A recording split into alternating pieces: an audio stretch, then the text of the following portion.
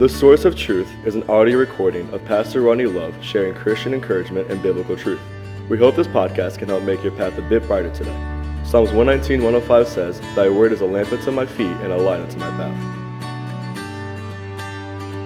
Proverbs chapter 17 this morning as we continue through our breakdown or kind of a survey overlook of several different high points in the book of Proverbs. And so we're going to look at one verse today. Proverbs chapter 17 and verse number 17. Proverbs 17 verse 17. The Bible says this, "A friend loveth at all times, and a brother is born for adversity." So I'm going to take just a couple minutes and break down what this means. What I was contemplating as I was studying it a little earlier ago about the idea of kind of explaining why or whatever, but God says these things are true, and obviously they are true. I really want to take a few minutes in application a little bit and talk about why we need these things so much in our lives. So the first thing let's do is just take a minute and break down what is meant in verse number 17 here. So Proverbs 17:17, "A friend loveth at all times, and a brother is born for adversity."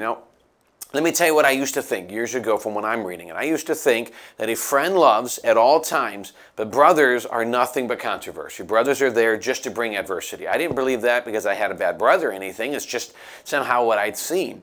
And my thought, I thought, well, that's a unique way to look at it. That's completely wrong, by the way, 100% wrong. What it means is a friend loves at all times, but it is your brother who will stick close in great times of adversity. The even tighter bond, the family bond, and things of that nature. If you want to go into practical application, talk about a Christian brother, that would be a great application as well. So what we see, first of all, is a true friend loves at all time. Can I take a minute and explain what I believe to be what we call a true friend? Years ago, I was doing a curriculum with some teenagers, and it was written, Frank Hamrick, I think, was the guy who wrote it. And boy, I tell you what, he had some great thoughts that I'd never considered. And he had broken down the idea of friendship. We often say this to teenagers because it's so important for teens to have good associations. Can I encourage you? I think it's just as important at our age and as adults to have great associations, great friendships. I was reading something earlier today in Proverbs just about the point that a lot of times it can be the negativity or the criticism of a negative friend that can drive us down the wrong path. But our influence, and the people around, influences greatly. And with everything going on right now in the pandemic and the separation that we're naturally causing limitation, it's easier to become more frustrated easily, that the things aggravate us more. And so to have someone that you can talk to and just kind of get together, it's healing, it's healthy, it's needed. I know it is for me. And I was reading an article earlier, a pastor pointed out, and he made a comment that in the article, one of the questions was, when was the last time you got together with some friends, went out to eat, and just laughed until it hurt? Most people look at you and say, man, I don't remember the last time we did that. It is so necessary to surround yourself with people who, yes, agree, and they don't have to agree all the time, but it's nice just to get around somebody you can just laugh with. And just laugh about anything or everything and just have a good time. There's something healthy about that laughter. But we know we need these relationships. And so this author made this comment, Frank Hamrick comment, he broke it down. I can't remember, it was 3 or 4 breakdowns of what we call friendships. And so he started with there's different levels of friendship, and the first one was called associations. So every one of us would go to church, maybe to work. We associate with people here. We attend the same church, or we work at the same place of work. And so we are associations. We know each other, and because we have at least basic things of employment or church in common. Let's just stay with church in common. We get along. We get along because we believe in Jesus. We get along because we worship in the same place, and we listen to the same preaching. And so there should be a kindness, a friendliness through association simply because of the connection we have in church or something along those ideas. So the key is this. Remember, as we get higher in the level of friendship, there'll be less friends holding that, and there'll be deeper. So you have your associations, number 2, then you have what you would call friends. So you have associations and friends.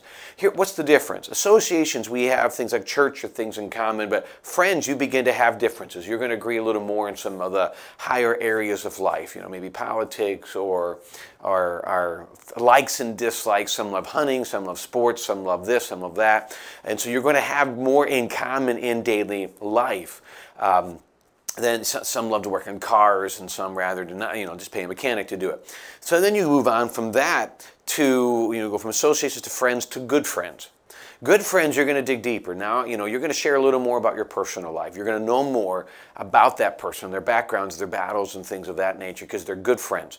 Again, you're going to have a lot more associations than you will good friends. But then, as Brother Hamrick said, then there are best friends. So you will have associations, you will have friends, you will have good friends, and you will have best friends. I would state, and I think he's right, I have a lot more associations, friends, and good friends than I do best friends. And he made a comment that I was intrigued by, but I've learned to be somewhat true. And that is, I'm seeing something down here, no sound. Let me check, make sure. At the moment, I have technology working. So holler back at me if anybody else is saying that they don't have any sound, or text me. But in this aspect, you see that the best friend is somebody, that's a tight friendship. That's a very, very tight friendship when you look at it, because that type of friend is somebody you can share your deepest concerns with. You can share some of your battles you're going through. It's a great source of accountability in the Christian friendship, but there's something unique about that. There is a trust with that friend that is rare and across the globe. You can say things and you can share things that they're not going to judge, they're not going to do this. Good. So some at least have some sound. So one thing I would say is refresh the page, or maybe go to YouTube. I hope it works for you. Unfortunately, different platforms, sometimes it works, sometimes it doesn't. When we look at this idea, though, of these close friends, every one of us know that, hey, when I get a really close friend, somebody, we're not even going to agree on everything, but there's a closeness there. And that is unique. That is so helpful. You have somebody, you enjoy being around them, you want to be around them more. And while the other ones are helpful and good, so we understand there's different levels of friendship. And he says this, a true friend will love at all times. You know what that means, all times? A true friend will love when I'm having a good day. A true friend will love when I'm having a bad day. A true friend will love when I have been the greatest friend to them. And a true friend will love when, I've just not been the greatest friend the last couple of weeks or months. A true friend understands that I will have good days and I will have bad days. And can I tell you, in this day, true friendship is absolutely needed. True friend is absolutely needed. We are in a day where we're told to separate. We're in a day when we feel everything, the unrest of everything. Maybe we can't come to church due to other scenarios, and we're lonely. And you know what happens? The issue is not the issue. We can get overly, we become frustrated with the events of the world legitimately, and it just can get overwhelming. Let me encourage you, you need a friend who can come along and encourage you in those times. But then he goes on to say, brother is born for adversity. Can I tell you, obviously, I think he's talking about physical brothers, and some of you say, well, I don't have a physical brother. So let me tell you, sometimes you get someone so close as a Christian friend or something, they're like a brother to you. Interestingly enough, the Bible tells us Jesus is talking to people who would go serve him one day.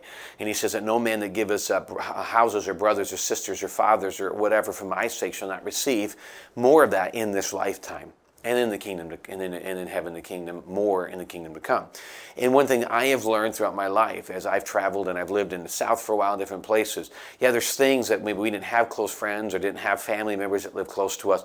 God has always replaced in our life people who we would call that, who have been tight. And frankly, I would say in some cases, we're kind of like brothers, that with that tight, someone I could really, really trust. And every one of us know that in that scenario we have a good friend, or sometimes we have been hurt by them. So we're careful.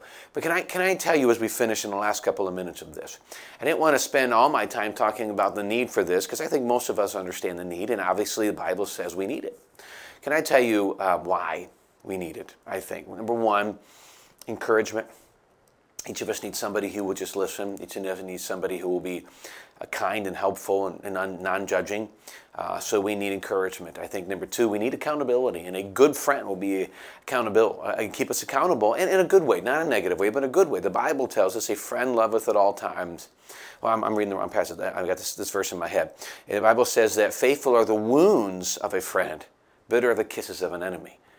What God is telling us in that passage is I'd rather have a friend who's honest with me and helps me than have someone who tells me what I want to hear but isn't really helping me. Someone who tells me what I want to hear but is lying to me is not a friend. I need someone who's honest with me, who tells me the truth, and in that truth allows me to become better. Now, they're loving, they're not judgmental, but tells me, hey, this is how you can become better. Yeah, sometimes we got to be honest, and honesty is not always easy, especially if I'm being told I need to grow in this area. But that's what a true friend will do, and so we need encouragement, we need accountability. We also need support. Someone who will stand alongside us in the darkest hours. And some people right now are in some of the darkest hours and just emotionally things of that nature, and they need friends. They need someone who will stick with them through the good and through the bad. Sometimes we're going wrong and we kind of get away from God. We need a friend who will lovingly tell us, hey, don't go that way, but when we come back, we'll still stand by our side and show us love. So we need we need kindness. We need accountability. We need support. But we also need someone who will point us to Jesus. And in all of that, we need someone who will point us to Jesus and encourage and kindness and laughter and things of that nature. One of the things that I've learned about friendship, this happens in any relationship. I tell this when I do premarital counseling.